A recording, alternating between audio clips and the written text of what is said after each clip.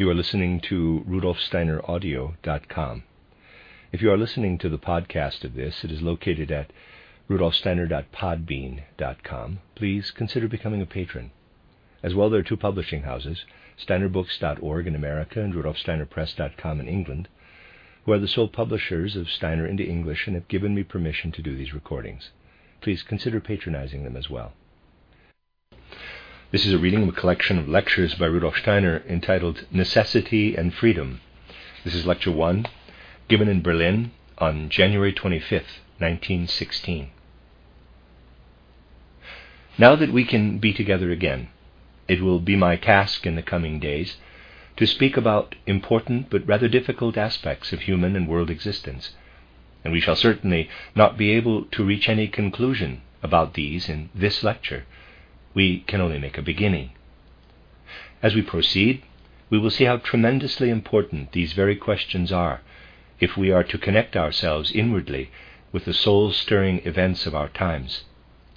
If I had to summarize in a few words what I am going to speak about, I would say, quote, necessity in world events and in human actions, close quote, and, quote, human freedom in these two domains, close quote.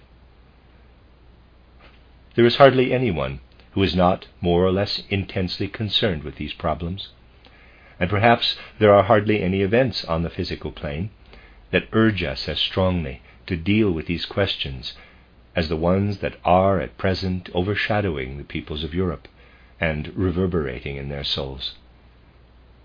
If we look at world events and our own actions, feeling, willing, and thinking within these events, considering them for the moment in conjunction with what we call divine cosmic guidance, wisdom-filled cosmic guidance, we see that this divine guidance is at work everywhere.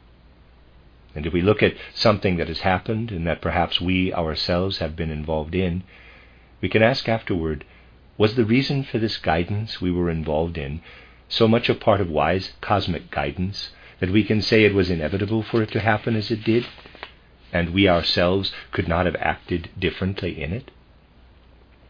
Or, looking more toward the future, we could also say, quote, at some time in the future, one or another thing will happen in which we believe we may be playing a part. Ought we not assume of the wise world guidance we presupposed that what happens in the future will also come about inevitably, or as we often say, is predetermined? Close quote. Can our freedom exist under such conditions? Can we resolve to use the ideas and skills we have acquired to intervene in some way? Can we do anything to alter things through the way we intervene if we do not want them to happen in the way they would be bound to happen without our intervention? If we look back on the past, we tend to have the impression that everything was inevitable and could not have happened differently. If we look more toward the future, we have the impression that it must be possible for us to intervene in the course of events with our own will as much as we can. In short, we will always be in a conflict between supposing an absolute and all-pervading necessity on the one hand, and necessarily assuming that we are free on the other. For without this latter assumption, we cannot maintain our worldview, and would have to accept the fact that we are like cogs in the huge machine of existence, governed by the forces ruling the machine, to the point where even the duties of the cogs are predetermined. As you know, the conflict between choosing one thing or the other runs to some extent through all our intellectual endeavors. There have always been philosophers called determinists, who supposed that all the events we are involved in through our actions and our willing are strictly predetermined. And there have also always been indeterminists, who supposed that, on the contrary, human beings can intervene in the course of evolution through their will and their ideas. You know, too, that the most extreme form of determinism is fatalism, which clings so firmly to the belief that the world is pervaded by spiritual necessity as to presuppose that not one single thing could possibly happen differently from the way it was predetermined, that human beings cannot do other than submit passively to a fate that fills the whole world, just because everything is predetermined. Perhaps some of you also know that Kant set up an antinomian chart on one side of which he wrote a particular statement, and always set its opposite on the other side. For example, on one side stood the assertion, in terms of space, the world is infinite. And on the other side, in terms of space, the world is finite. He then went on to show that with the concepts at our disposal, we can prove one of these just as well as the other. We can prove with the same logical exactitude that the world is infinite with regard to both space and time, or that the world is finite, boarded up in terms of space, and that it had a beginning in time. The questions we have introduced also belong among the ones Kant put on his antinomian chart. He drew people's attention to the fact that one can just as well prove positively, in as proper and logical a way as possible, that everything that happens in the world, including human action, is subject to rigid necessity, as one can prove that human beings are free and influence in one way or another the course of events when they bring their will to bear on it. Kant considered these questions to be outside the realm of human knowledge, to be questions that lie beyond the limits of human knowledge, because we can prove the one just as easily and conclusively as the other. Our studies of the last few years will actually have more or less given you the groundwork to get to the bottom of this strange mystery. For it certainly is a mysterious question whether human beings are bound by necessity or are free. It is a puzzling matter. Yet it is even more puzzling that both these alternatives can be conclusively proved. You will find no basis at all for overcoming doubt in this sphere if you look outside of what we call spiritual science. Only the background spiritual science can give will enable you to discover something about what is at the bottom of this mysterious question. This time we will deal with our subject in very slow stages. I would just like to ask in anticipation, how is such a thing possible that human beings can prove something and also prove its opposite? When we approach a matter of this kind, we are certainly made aware of certain limits in normal human comprehension, in ordinary human logic. We meet with this limitation of human logic in regard to other things too. It always appears when human beings want to approach infinity with their concepts. I can show you this by means of a very simple example.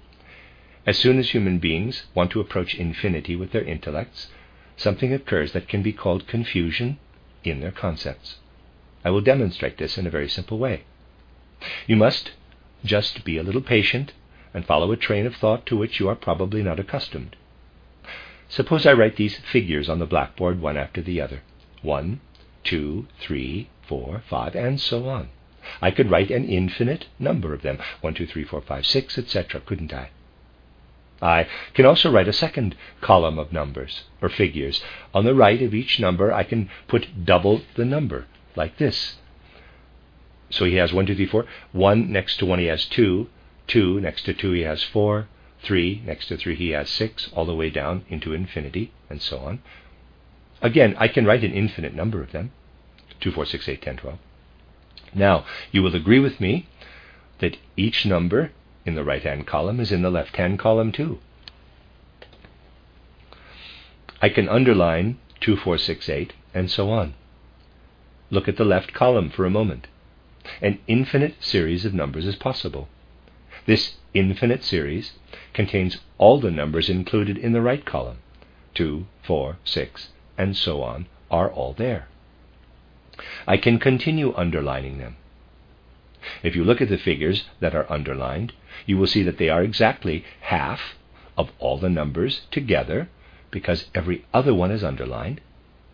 But when I write them on the right-hand side, I can write 2, 4, 6, 8, and so on into infinity. I have an infinite number, both on the left and on the right. and you cannot say that there are fewer on the right than on the left. There is no doubt that I am bound to have just as many numbers on the right as on the left. And yet, as every other number would have to be crossed out on the left to make the left column the same as the right, the infinite number on the left is only half the infinite number on the right. Obviously, I have just as many numbers on the left as on the right as on the left, namely an infinite number. For each number on the right has one corresponding to it on the left. Yet, the amount of numbers on the right cannot but be half that of the numbers on the left. And there is no question about it. As soon as we deal with infinity, our thinking becomes confused. The problem arising here also cannot be solved, for it is just as true that on the right there are half as many numbers as on the left, as it is true that there are exactly as many numbers on the right as on the left. Here you have the problem in its simplest form.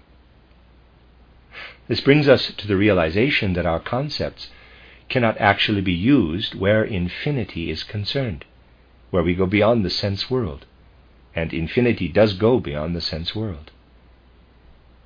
And do not imagine this to apply only to unlimited infinity, for you cannot use your concepts where limited infinity is concerned either, as the same confusion arises there.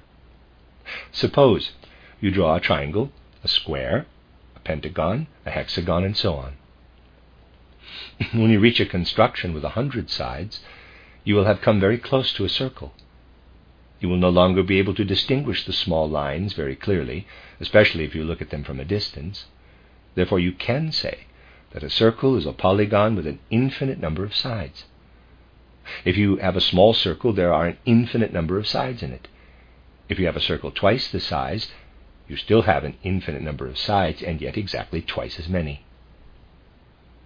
So you do not need to go as far as unlimited infinity.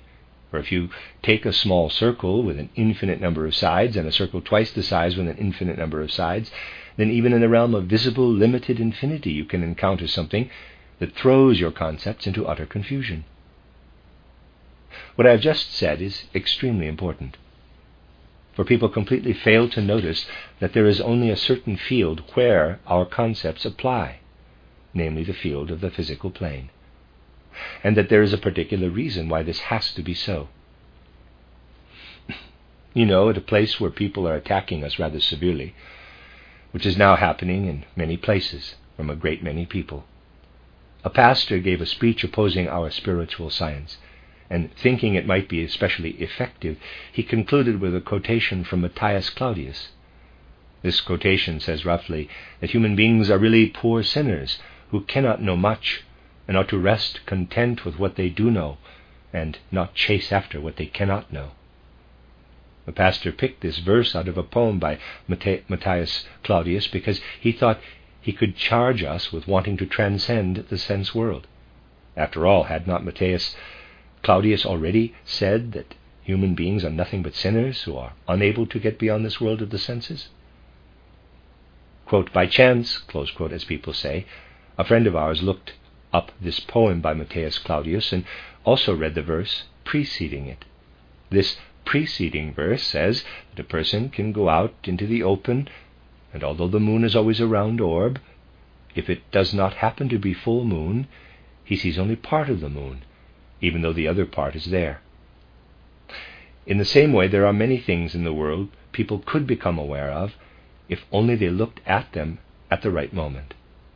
Thus Matthias Claudius wanted to draw attention to the fact that people should not confine themselves to immediate sense appearance, and that anyone who allows himself to be deceived by this is a poor sinner.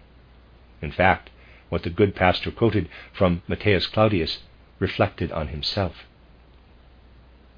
The sense world, if we happened not to be just like that pastor, at times makes us aware that wherever we look, we should also look in the opposite direction and adjust our first view accordingly. However, the world of the senses cannot supply this immediate adjustment with regard to what transcends the sense world. We cannot just quote the other verse. That is why human beings philosophize away and, of course, are convinced of the truth of their speculations, for they can be logically proved. but their opposite can also be logically proved. So let us tackle the question today. Why is it that when we transcend the sense world, our thinking gets so confused? And we will now look at the question in a way which will bring us closer to an answer. How does it happen that two contradictory statements can both be proved right? We will find this has to do with the fact that human life is in a kind of central position, a point of balance between two polar opposite forces, the Ahrimanic and the Luciferic. You can, of course, cogitate on freedom and necessity, and imagine you have compelling evidence that the world contains only necessity. But the compelling force of this argument comes from Ahriman. When you prove things in one direction, it is Ahriman who leads us astray, and if we prove their opposite, we are misled by Lucifer. For we are always exposed to these two powers, and if we do not take into account that we are placed in between them, we shall never get to the bottom of the conflicts in human nature, such as the one we have been considering. It was actually in the course of the 19th century that people lost the feeling that throughout the world order there are, besides a state of equilibrium, pendulum swings to the right and the left, a swing toward Ahriman and a swing toward Lucifer. This feeling has been totally lost. After all, if you speak nowadays of Ahriman and Lucifer, you are considered not quite sane, aren't you? It was not as bad as this until the middle of the 19th century. For a very clever philosopher, Trandorf, wrote a very nice article here in Berlin in the middle of the 19th century in an attempt to refute the argument of a certain clergyman. This clergyman let it be known, and it should be all right to say this in our circles, that there is no devil, and that it is really a dreadful superstition to speak of one. We speak of Ahriman rather than of the devil. The philosopher Trandorf spoke out against the clergyman in a very interesting article, quote, "The devil, no dogmatic bogey," close quote. As late as the middle of the 1850s, he tried, as it were, to prove the existence of Ahriman on a strictly philosophical basis. In the course of the public lectures I am to give here in the near future, I hope I can speak about this extinct part of human spiritual life, about an aspect of theosophy that completely disappeared in the middle of the 19th century. Right up to that time, people had still spoken about these things, even if they called them by other names. The feeling for these things has now been lost, but basically it was there in a delicate form right into the 14th and 15th centuries, until it had to recede into the background for a while in the natural course of things. We know, of course, as I have often emphasized, that spiritual science does not in the slightest way deny the great value and significance of progress in the natural sciences. But this progress in science would not have been possible unless the feeling for this opposition between Ahriman and Lucifer, which can be discovered only on a spiritual level, had been lost. It now has to emerge again above the threshold of human consciousness. I would like to give you an example of how things stood in regard to Ahriman and Lucifer in the days when people had only a feeling left that there are two different powers at work. Here is an example to illustrate this. In the old town hall in Prague, there is a remarkable clock that was made in the 15th century. This clock is really a marvel. At first sight it looks like a sort of sundial, but it is so intricately constructed that it shows the course of the hours in a twofold way, the old Bohemian and the modern way. In the old Bohemian way, the hours went from 1, or rather 0 to 24, and the other way only to 12. At sunset, the pointer or gnomon, and there was a shadow there, always pointed to 1. The clock was so arranged that the pointer literally always indicated 1 at sunset. That is to say, despite the varying times of sunset, the hand always showed 1. In addition to this, the clock also showed when sun or moon eclipses occurred. It also showed the course of the various planets through the constellations, giving the planetary orbits. It really was a wonderful construction, and even showed the movable festivals. That is to say, it indicated on what day Easter fell in a particular year. It was also a calendar giving the course of the year from January to December, including the fact that Easter is movable. A special pointer showed on what day Easter fell, despite it being movable, and it also showed Whitsun. This clock, then, was constructed in the 15th century in an extraordinarily impressive way, and the story of how it was constructed has been investigated. But apart from this story, and the documents are there for you to read with lots of descriptions, there is a legend that also aims at giving an account of the marvelous quality of this clock, first regarding its wonderful construction, and then regarding the fact that the man who was gifted enough to make such a clock always wound it up as long as he lived. After his death, nobody could wind it, and they searched everywhere for people who could put it in order and get it going. As a rule, they only found people who damaged it. Then someone would be found who said he could sort it out and did so, yet time and again the clock went wrong. These facts grew into a kind of folk tale, which runs as follows. Once upon a time, through a special gift from heaven, a simple man acquired the ability to make this clock. He alone knew how to look after it. The legend attaches great significance to the fact that he was only a simple man, who acquired this ability through special grace. That is to say, he was inspired by the spiritual world. But it came about that the governor wanted to keep this clock specially for Prague, and prevent any other town from having one like it. So he had the inspired clockmaker blinded by having his eyes plucked out. Thus the man withdrew from the scene. But just before his death, he begged once more to be permitted a moment in which to set the clock to rights again.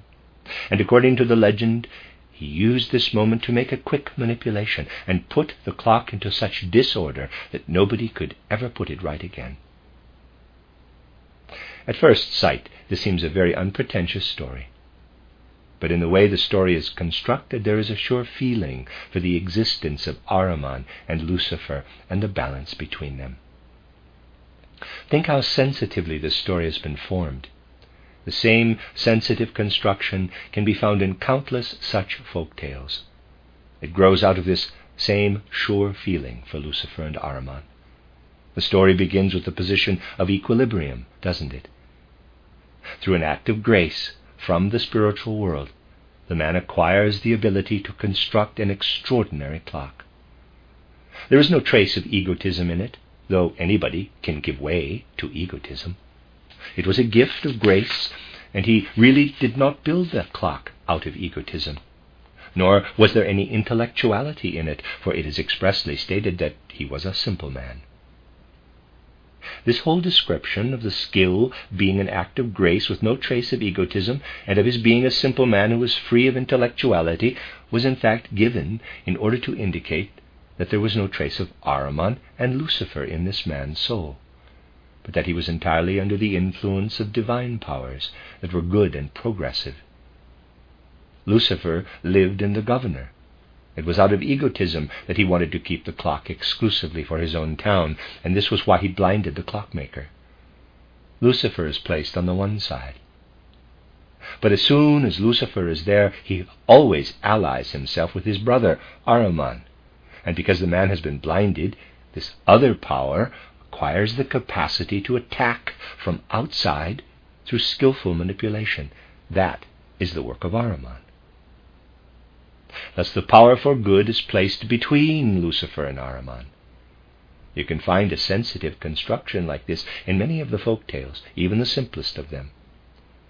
But it was possible for this feeling of the intervention of Ahriman and Lucifer in life to get lost at a time when a sense had to gain ground that positive and negative electricity, positive and negative magnetism, and so on, are the basic forces of the material world. This feeling for perceiving the world spiritually had to withdraw in order for scientific investigation to flourish. We shall now look at how Ahriman and Lucifer intervene in what human beings call knowledge. in what people call their relation to the world in general, in a way that leads to the very confusion we were speaking about. This confusion is especially evident in the questions we have introduced. Let us take a simple hypothetical example. I could just as well have taken this from great world events as from everyday occurrences.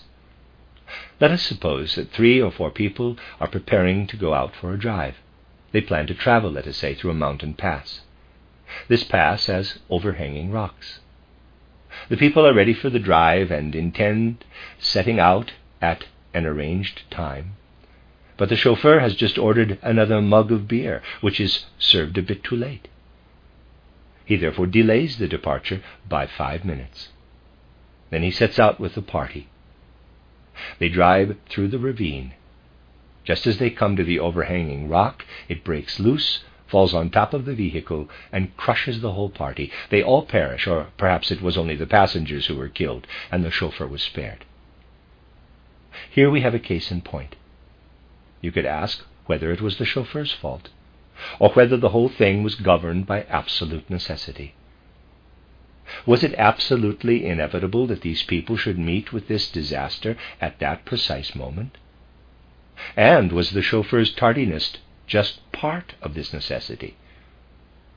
Or could we imagine that if only the chauffeur had been punctual, he would have driven them through the mountain pass a long time before the rock fell, and they would never have been hit by it?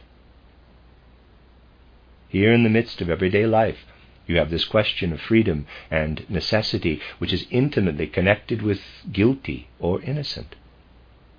Obviously, if everything is subject to absolute necessity, we cannot say that the chauffeur was guilty at all from a higher point of view, as it was entirely inevitable that these people met their death. We meet this problem in life all the time. It is, as we have said, one of the most difficult of questions, the kind of question in which Ahriman and Lucifer interfere most easily when we try to find a solution. Ahriman is the one who appears first when this question is being tackled, as we shall see.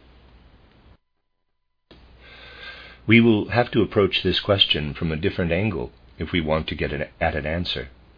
You see, if we set about solving a question like this by starting with the thought, quote, "I can easily follow the course of events. The boulder fell. That happened," close quote, and then ask, quote, "Is this actually based on necessity or freedom? Could things have happened differently?" Close quote.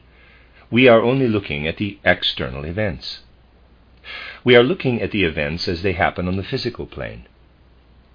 Now, people follow this approach out of the same impulse that leads them, if they have a materialistic outlook, to stop short at the physical body when contemplating the human being. Anyone who knows nothing about spiritual science will stop short at the physical body nowadays, won't he? He will say, the human being you see and feel is what exists. He does not go beyond the physical body to the etheric body. And if he is a thoroughly pig-headed materialist, he will jeer and scoff when he hears people saying there is a finer etheric body underlying the dense physical body. Yet you know how well-founded the view is, that among the members of the human being, the etheric body is the one most closely associated with the physical body, and in the course of time we have become accustomed to knowing that we must not just speak of the human physical body, but also of the human etheric body, and so on. Some of you, however, may not yet have asked yourselves, quote, what kind of world is that other world, outside the human being?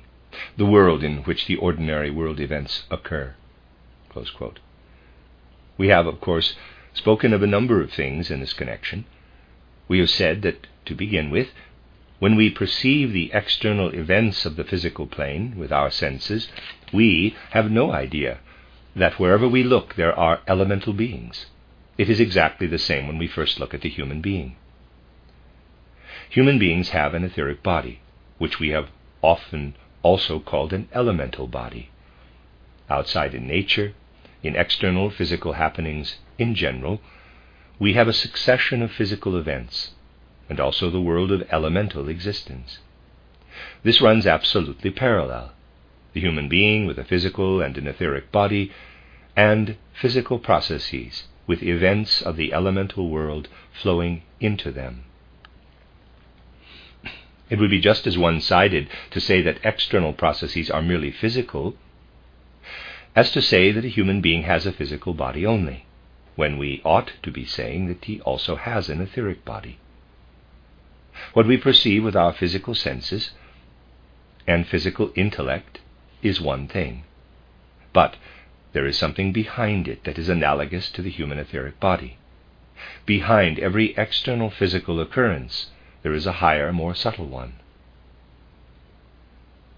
There are people who have a certain awareness of such things. This awareness can come to them in two different ways. You may have noticed something like the following, either in yourself or in other people. A person has had some experience, but afterward he comes to you and says, or it may be something you experienced, then you may say, quote, "Actually, I had the feeling that while this experience was taking place externally, something quite different was happening to me as well in a higher part of my being." Close quote. That is to say, deeper natures may feel that events not taking place on the physical plane at all can yet have an important effect on the course of their life. First, such people know something has happened to them. Others go even further and see things of this kind symbolically in a dream. Someone dreams he experiences this or that. He dreams, for instance, that he is killed by a boulder. He wakes up and is able to say, quote, "That was a symbolic dream. Something has taken place in my soul life." Close quote. It can often be proved true in life that something took place in the soul that was of far greater significance than what happened to the person on the physical plane. He may have progressed a stage higher in knowledge, purified part of his will nature, or made his feelings more sensitive, or something of that kind. In lectures given here recently, I drew attention to the fact that what a person knows with his capital I is actually only a part of all that happens to him, and that the astral body knows a very great deal more, though not consciously. You will remember my telling you this. The astral body certainly knows of a great deal that happens to us in the supersensible realm, and not in the realm of the senses. Now, we have arrived from another direction at the fact that something is continually happening to us in the supersensible realm.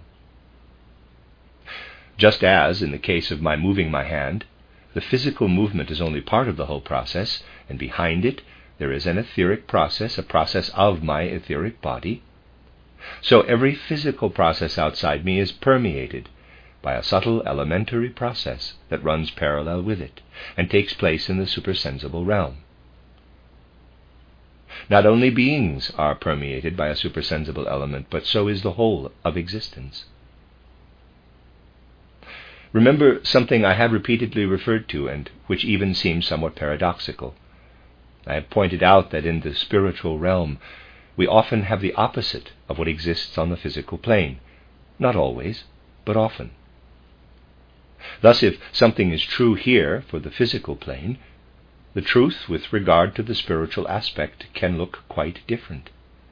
Not always, as I say.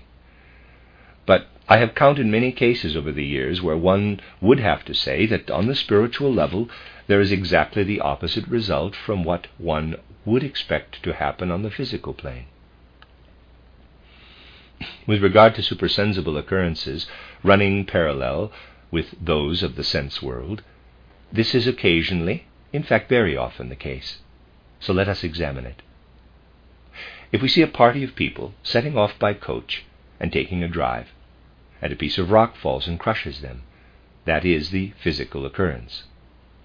Parallel with this physical event, that is to say, within it in the same way as our etheric body is within us, there is a supersensible occurrence. And we have to recognize that this may be the exact opposite of what is happening here on the physical plane. In fact, it is very frequently the exact opposite. This can also create great confusion if we do not watch out. For instance, the following may happen. If someone has acquired atavistic clairvoyance, and has a kind of second sight, he or she may have the following experience. Supposing a party of people is setting out on a journey, but at the last moment one of the party decides to stay behind. The person who has second sight, let us say, or in other words, the person who has second sight, let us say, instead of going with the others, that person stays behind and after a while has a vision. In this vision, any event can appear to that person. He or she could, of course, just as well see the party being hit by boulders as see, for instance, and this can be a matter of disposition, that some especially good fortune happens to them. He or she could very well see the party having a very joyful experience, and might subsequently hear that the party had perished in the way I described.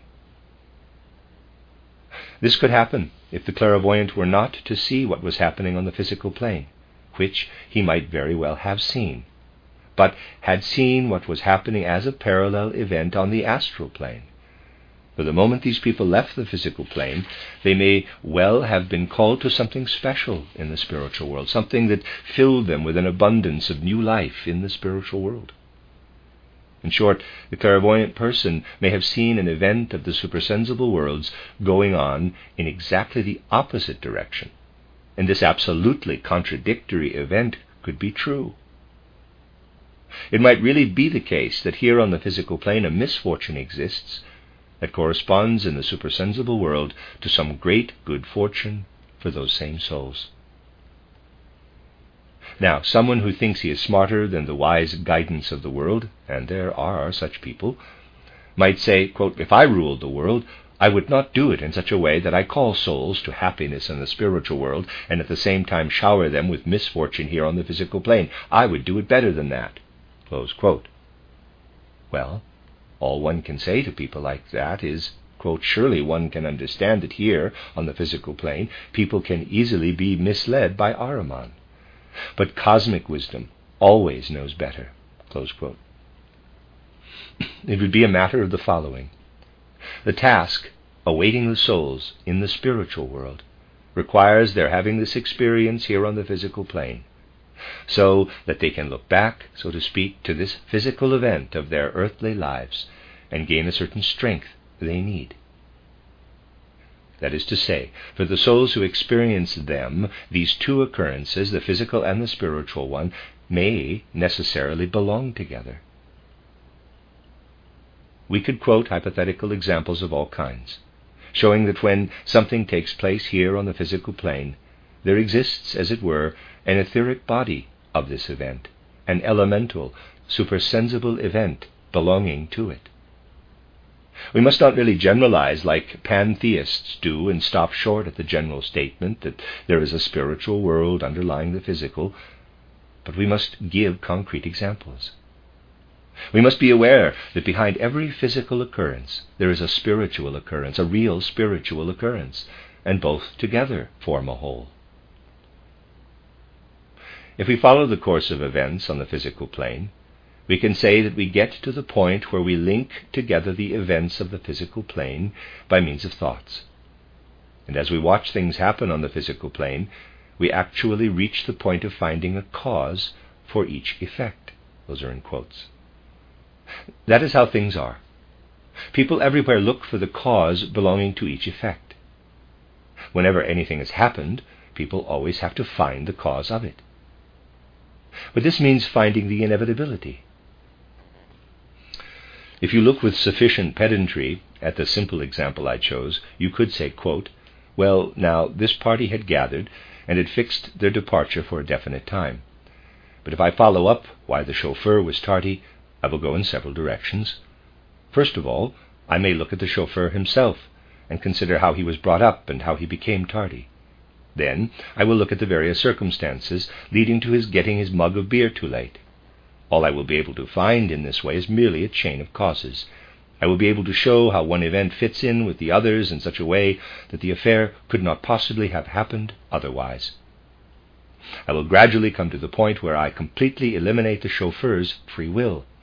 For if we have a cause for every effect, this includes everything the chauffeur does as well." Close quote. The chauffeur only wanted another mug of beer, didn't he? because he had probably not been thrashed sufficiently when he was young. If he had been thrashed more often, and it is not his fault that he was not, things would not have turned out as they did. Looking at it this way, we can base the whole thing on a chain of cause and effect. This has to do with the fact that it is only on the physical plane that we can use concepts. For just consider, if you want to understand something, one thought must be able to follow another. That is to say, you depend on being able to develop one thought out of another. It lies in the nature of concepts that one follows from the other. That must be so. Yet what can be clearly and necessarily linked together through concepts on the physical plane immediately changes as soon as we enter the neighboring supersensible world. There we have to do not with cause and effect, but with beings. This is where beings are active. At every moment, one or another being is working on or withdrawing from a task. There it is not at all a matter of what can be grasped by concepts in the usual sense. If you tried using concepts for what is happening in the spiritual world, the following could happen. You might think, quote, well, here I am. Certainly I am far enough advanced to perceive that something spiritual is happening. At one moment a gnome approaches, then a sylph, and soon afterward another being. Now all the beings are together. I will do my best to fathom what the effects will have to be. Close quote. On the physical plane, this is sometimes easy to do, of course. If we hit a billiard ball in a certain direction, we know which way the other one will go because we can calculate it. Yet on the spiritual plane, it may happen that when you have seen a being and now know, quote, that is a gnome. He is setting out to do something and will do such and such. He is joining forces with another being. Thus the following is bound to happen, close quote. You think you have figured it all out. But the next moment another being appears and changes the whole thing. Or a being you were counting on drops out and disappears and no longer participates. There everything is based on beings. You cannot link everything together with your concepts in the same way as you can on the physical plane. That is quite impossible. There you cannot explain one thing following from the other on the basis of concepts. Things work together in an entirely different manner in the spiritual world, in the series or stream of spiritual happenings running parallel with physical happenings. We must become familiar with the fact that underlying our world, there is a world we must not only assume to be spiritual in comparison to ours, but we must also assume its events to be connected with each other in a totally different way than those in our world. For we can do nothing at all in the spiritual world, in the actual reality of this spiritual world, with the way we are used to explaining things in the world of our concepts. Thus we see that two worlds interpenetrate. One of them can be grasped with concepts, and the other cannot, but can only be perceived. I am pointing to something that goes very deep, but people are not aware how deep it goes. Just consider for a moment that if someone were to believe he could prove everything, and that only what has been proved is true, the following could happen. That person could say, quote, as a matter of fact, everything has to be proved, and what has not been proved is unacceptable. Therefore, everything that happens in the course of the history of the world must be capable of being proved. So I only need to think hard, and I am bound to be able to prove, for instance, whether the mystery of Golgotha took place or not. Close quote. Indeed, people are so very inclined nowadays to say that if the mystery of Golgotha cannot be proved, the whole thing is nonsense, and there never was such an event. And what do people think of proofs? They think that one starts with one definite concept and proceeds from this to the next one, and if it is possible to do this right through, the matter is proved. But no world other than the physical functions according to this kind of proof. This reasoning does not apply to any other world. For if we were able to prove that the mystery of Golgotha had to take place of necessity, and this could be concluded from our concepts, it would not have been a free deed at all. Christ would then have been compelled to come down to the earth from the cosmos, simply because human concepts prove and therefore dictate it. However, the mystery of Golgotha has to be a free deed. That is to say, it has to be just the kind of deed that cannot be proved. It is important that people come to realize this. It is the same thing, after all, when people want to prove either that God created the world or that he did not. There, too, they proceed from one thought to another, but, quote, creating the world, close quote, at any rate, will have been a free deed of a divine being. From this it follows that we cannot prove the creation as following of necessity from our series of concepts. Rather, we have to perceive it to arrive at it. So we are saying something of tremendous importance when we state that the very next world to ours, which as a supersensible world permeates ours, is not organized in a way we can penetrate by means of our concepts and their conclusiveness, but that there a kind of vision comes into its own, in which events are arranged in a totally different way. Today I would just like to add a few words about the following. When I was here at Christmas, I drew your attention to the fact that in our time especially, such contradictory things are emerging, that they are quite confusing for human thinking. Just imagine, a book has just been published by the great scientist Ernst Haeckel called Thoughts About Eternity. I have already mentioned it earlier. These thoughts about eternity contain exactly the opposite of what many other people have concluded as a result of living through recent world events. Just think, there are many people today, we shall come to speak of this fact in its particular connection with our present studies, but today I just wanted to give an introduction, who have experienced a deepening of their religious feelings just because world events are having such a terribly overwhelming effect on their souls. For they say, quote, unless there is a supersensible world underlying our physical world, how can we explain what is happening in our time? Close quote. Many people have rediscovered their feeling for religion. I do not need to describe their train of thought. It is obvious and can be discerned in so many people. Haeckel arrives at a different train of thought. He explains in his recently published book that people believe in immortality of the soul. However, he says, current events prove clearly enough that any such belief is ridiculous, for we witness thousands of people perishing every day for no reason at all. With these events in mind, how can any sensible person imagine that there can be any talk about the immortality of the soul? How is it possible for a higher world order to stand behind things of this sort? These shocking events seem to Haeckel to prove his dogma that one cannot speak of immortality of the soul. Here we have antinomy again. A large proportion of humanity is experiencing a deepening of religious feeling, while the very same events are making Haeckel tremendously superficial where religion is concerned. All this is connected with the fact that nowadays people are unable to understand the relationship between the world accessible to their senses and their brain-bound intellect and the supersensible world underlying it. No sooner do they approach these things than their thinking gets confused.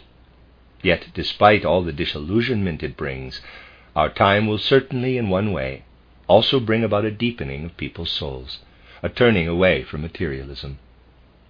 It will be necessary that knowledge of the way supersensible events complement happenings in the world of the senses arise from a pure activity of the soul devoting itself to an impartial exploration of the world.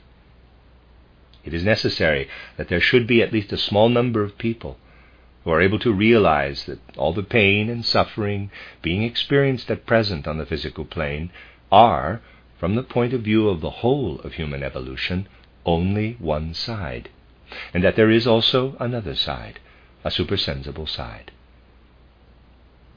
We have drawn our attention to this supersensible aspect from various points of view, and we will speak of still further ones. But when peace returns to Europe's blood-stained soil, we will again and again experience the need for a group of people capable of hearing and sensing spiritually what the spiritual world will then be saying to humanity in times of peace. And we must never tire of impressing the following lines upon our hearts and souls, for it will be proved over and over again how deeply true they are. Quote, "Out of the courage of the fighters, out of the blood of battles, out of the grief of the bereaved, out of the people's deeds of sacrifice, there shall arise spirit fruit, if only souls in spirit mindfulness will reach out to the spirit's realm." Close quote. End of Lecture 1.